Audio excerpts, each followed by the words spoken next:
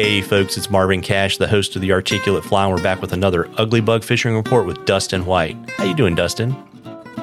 Marvin, I'm doing great. How are you doing? As always, just trying to stay out of trouble. I guess you went on vacation to the East Coast and got what we call that nice not dry heat, and now you're back in the dry heat of Casper. It feels like a nice mild climate here compared to the humidity of the southeast coastal Georgia. So yeah, this is pretty nice and mild out here in Wyoming, back home now. Yeah, they have Texas-sized mosquitoes down at Jekyll Island.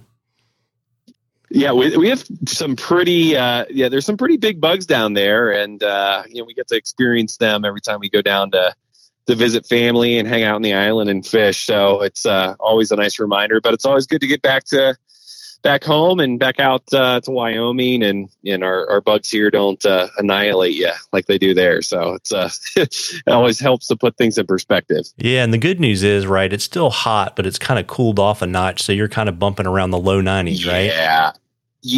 I would, and look at the forecast, we're mid 80s to lower 90s. So stuff's coming back down a little bit. That's opening up a few different fishery options for us. And so just makes for, even more of an enjoyable day out in the water. Yeah. And so when it cools off like that, does that mean you have more of a wind problem or not necessarily? Not necessarily. I actually think, Marvin, that, those days where it's just, for lack of a better term, oppressive heat, it can feel like a blast furnace. Like those wind on those days can really be howling at us. I think when it cools back off, we are in Wyoming, there's always going to be breeze.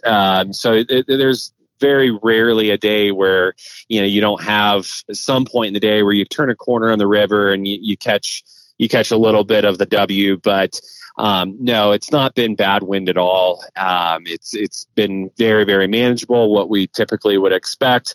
But with those temps coming down, it really is just, given us a longer window of really, really productive fishing.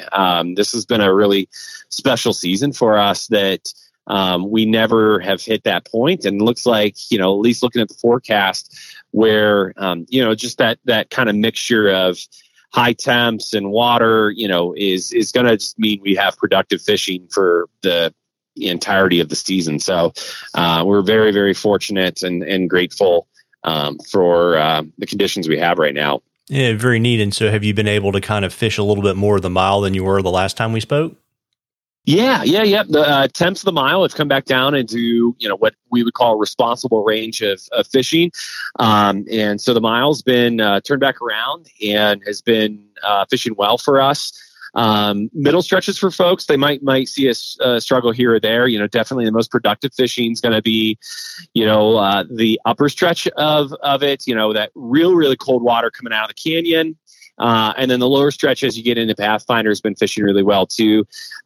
These, fish are not looking up per se, but they are really keyed in on caddis right now. And so folks can definitely see some very productive fishing on the mile at this point. So we're starting to re-engage that as a fishery that we're taking folks to and seeing some success there.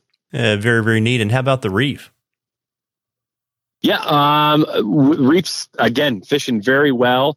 Little less sallies on the water than the last time we talked. But in place of the sallies, the caddis have really, really been picking up. Still having some good trico action early in the morning. The probably most consistent bug, throughout the day is still going to be PMDs. So if folks are nymphing, if they're throwing dries, we're going to recommend, hey, have some sort of PMD pattern on your rig at some point. But you're going to go from maybe a little more PMD trico centric to start the day, and definitely by mid morning and into your afternoon, it's going to be those fish are definitely looking for caddis. Some of our midsection kind of through town and east of town is still providing some really good streamer action for folks. So it just gives us a lot of different dynamic options for how we want to target these fish. Yeah, very neat. And when should you folks expect your hopper bite to really pick up? We're waiting. We're kind of, chomping at the bit for it ourselves. For those who have been following our forecast, we've had more rain than typical in the last few weeks, and that kind of keeps the hoppers at bay from getting really down to the bank of the river. And so I would say, conservatively, we're probably still another 7 to 10 days out before that really becomes a viable option to where it's kind of a reliable bite. Day to day, we've had some days where we find a pot of fish looking up and they're hanging near the grass and we can see hoppers on the water. But you turn around and 2 days later, they're, it's just not there yet. So you can still have some good hopper opportunities, but it's definitely kind of looking at that window of if which day is going to be best. Oddly enough, Marvin, you mentioned a few moments ago, windy days is kind of that hidden blessing, to where if you get a breezy day, that oftentimes is the best day to throw hoppers. So even if they really aren't keyed in and all systems firing, if you find a breezy day, that often is some of the best opportunities we can have at getting fish to eat a hopper close to the bank. Absolutely. And if we want to make the hike out to Thermopolis, what are you seeing on the Bighorn? Yeah, so the horns dropped to about 1,200 now. Of all 3 of our fisheries, if we kind of separate it into kind of the reef section and through Casper, the Mile, and the Bighorn, the horn is our best option at this point as a whole for fish looking up and being willing to take a hopper. Flows, like I said, are down to 1,200 now, so I think that's just kind of the prime flow. We've come out of a few days where they were flushing out the moss, and so the horn's fishing very, very good right now. Various annelid patterns are working well. So whether that's folks that are fishing a San Juan, a rockworm, or pegging a squirmy wormy, if folks are willing to do that, that's fishing well. But again, just like on the Mile and on the reef, it is very, very much caddis. And so those fish, whether you're going to nymph or throw dries, are really, really looking for caddis. Haven't heard of too much success from folks streamer fishing there with any sort of concerted effort. But it is, as always, a fishery that almost always produces well for us when we're streamer fishing it. But definitely the best is whether, if you find a pot of fish, make sure you put, a hopper caddis pattern on, throw it to them. I would do a tandem rig. Or if you're nymphing, make sure you have, at least a caddis pattern, if not 2 on your rig, and you'll see some success there. Moss is a bit of an issue, as always, on the horn, even after that flush. But, folks, as long as they're diligent to kind of clean their flies after every, half dozen casts or so, shouldn't be too much of a problem. Yeah, there you go. And we got a question for you, too, from Cindy. Awesome. Yeah, absolutely. She wanted to get your thoughts on kind of suggestions for the best way to select flies when you're out, if you don't have a chance to basically go ask your local shop every time. Yeah, I love to have just a robust selection in my fly box. So even if your entomology prowess isn't what you'd hope it to be, if you can even just look around and simple observation skills and match your size, shape, and color here on our rivers that we fish here, really having profile in the shape of that is probably the best thing, even more than size. I know that like the kind of traditional way of thought is size, shape, color, and kind of work in that order. As long as you're in the ballpark with size, you're fine. But really trying to match that shape of whatever bugs in your box, that's really what's going to be your key to success. But I'd also answer back to Cindy, don't be bashful to ask your local fly shop for recommendations.